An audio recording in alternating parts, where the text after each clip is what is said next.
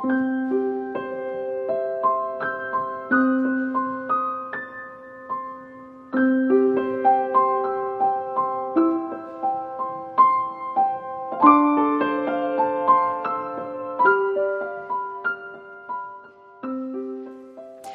on the wings of gentle sleep, sweet visions transport me back to those times.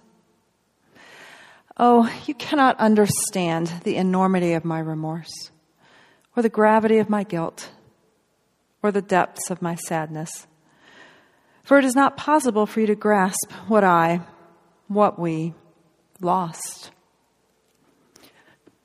Even now, the memory of it fades.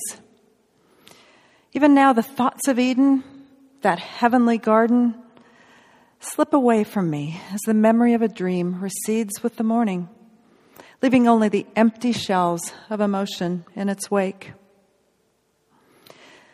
There are times, of course, when I think of it as I labor, as I scratch and dig in this accursed ground, watering the dirt with my sweat, the furrows in the soil matching line for line the furrows in my brow. Or when in the throes of childbirth, my body strains to bring those children into this world, with pain shooting through my limbs and head. It is then that my regret is the strongest, and the anger, and the loss. But it is in the dreams that I am whisked away most completely and most innocently to the way that it was. Oh, Eden, that glorious garden planted by God, where birds never ceased with their morning song, and flowers bloomed, uncoaxed in magnificent rainbow hues, where wolves frolicked with bobcats and lions snoozed with lambs. I made my bed one time upon the downy belly of a bear, lulled to sleep by his gentle, cavernous snoring. It never rained there. Did you know that? The always blue sky bore on its back the most pillowy of clouds, but never did it cloud over. Never was the sun completely hidden from our sight.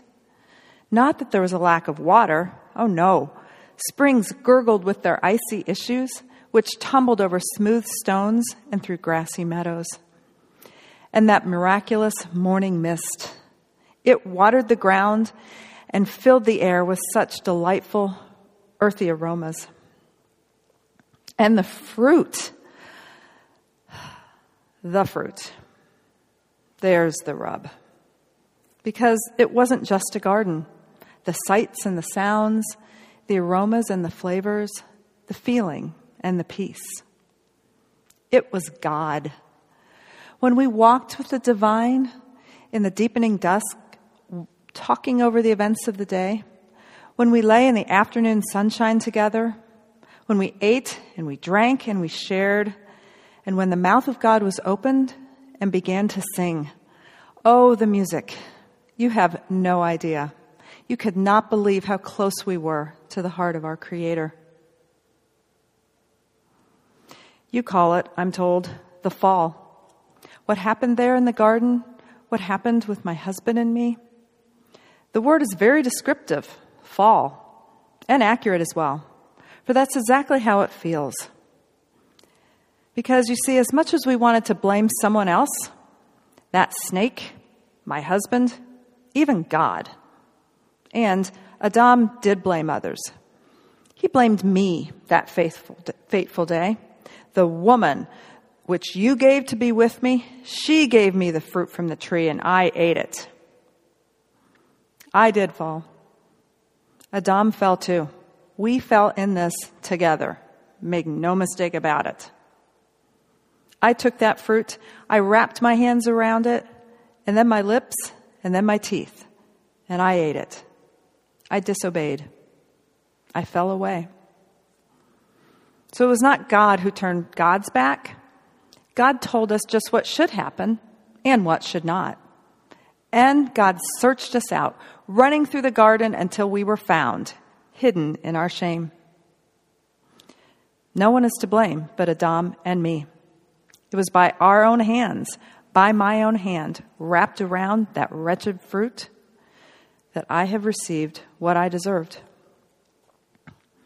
I fell out of the garden, fell away from the earth and the animals.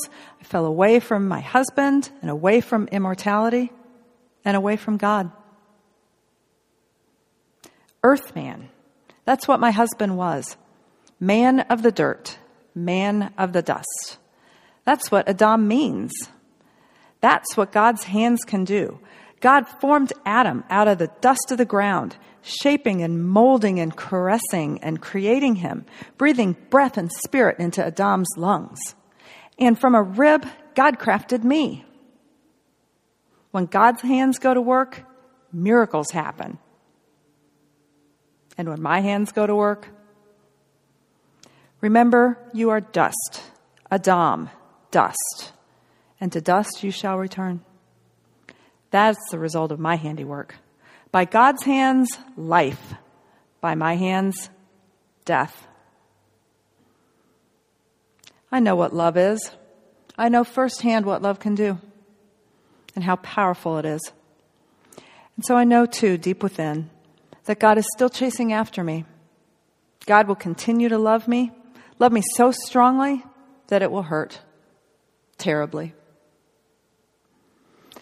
And so, as I stand here, laboring over this dirt, this dust to which I will one day return, I look to the day God promised would come, the day when God will come back for me.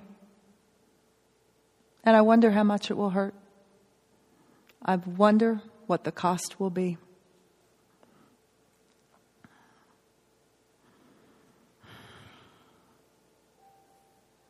For it was by my hand, clutching that fruit, hiding my face, weaving those clothes, it was by my hand that all of this is necessary. And it's for my sake that God will do anything to win me back.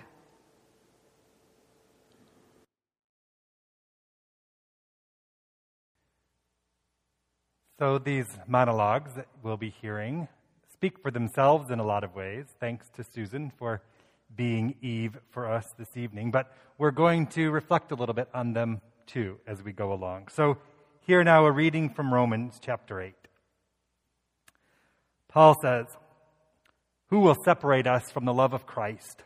Will hardship or distress or persecution or famine or nakedness or peril or sword? No. In all these things, we are more than conquerors through him who loved us.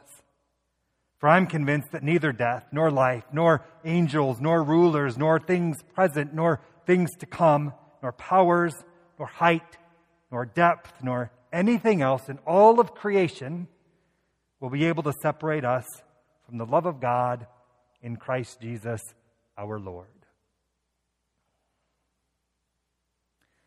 So first let me say that we had to do some theological wordsmithing with our monologue tonight in order to convey what I think was a more sound, hopeful, promising, faithful understanding that Adam and Eve were in on this first sin together.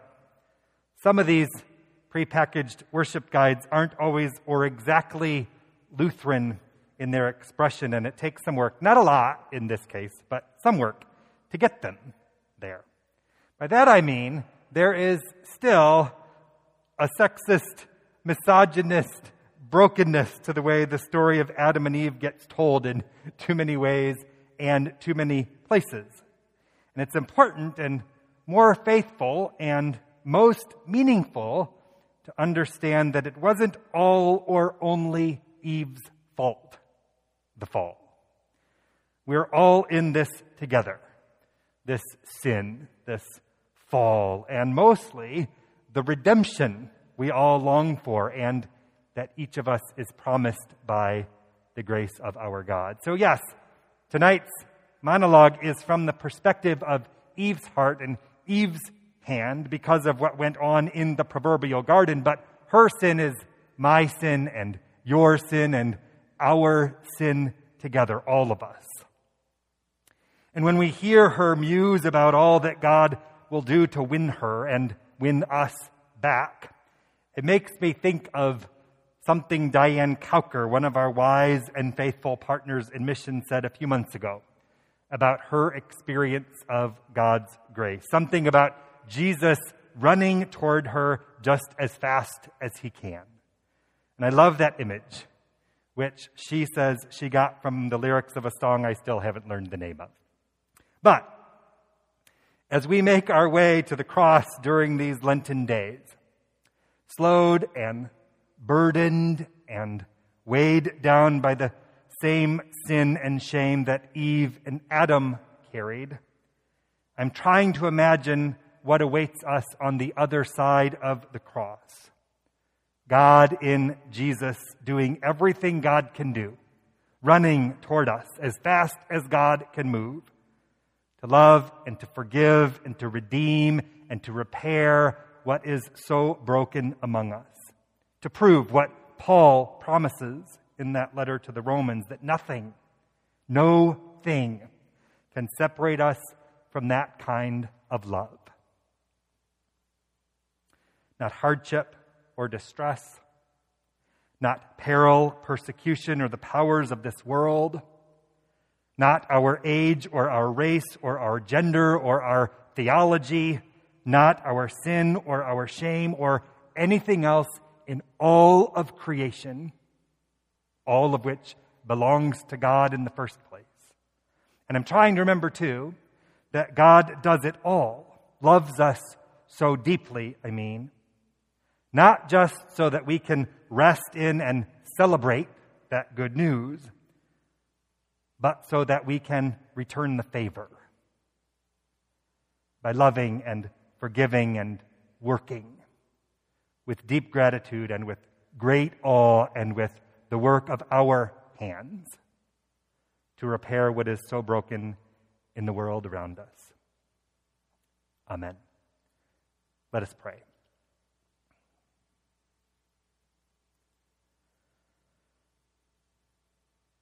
God of all grace and mercy and peace, God of all power to love what you have made, be mindful of us in the days to come as we reflect on and repent of our sinfulness. Give us faith to trust in your willingness and ability to redeem all that is yours. And give us courage through our words and ways to love one another and to love our enemies as ourselves with just some measure of the deep and abiding love you have first shared with all of your children. Amen.